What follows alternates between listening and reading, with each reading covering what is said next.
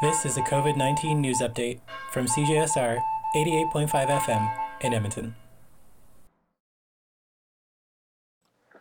Welcome back. It is a new year, and with our first campus update, we're covering the university's plan for its 2022 Winter Safe Plan. This plan includes 3 weeks of online classes and enhanced safety measures.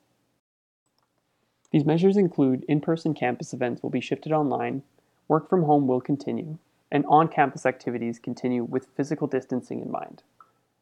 This measure will continue until January 23rd.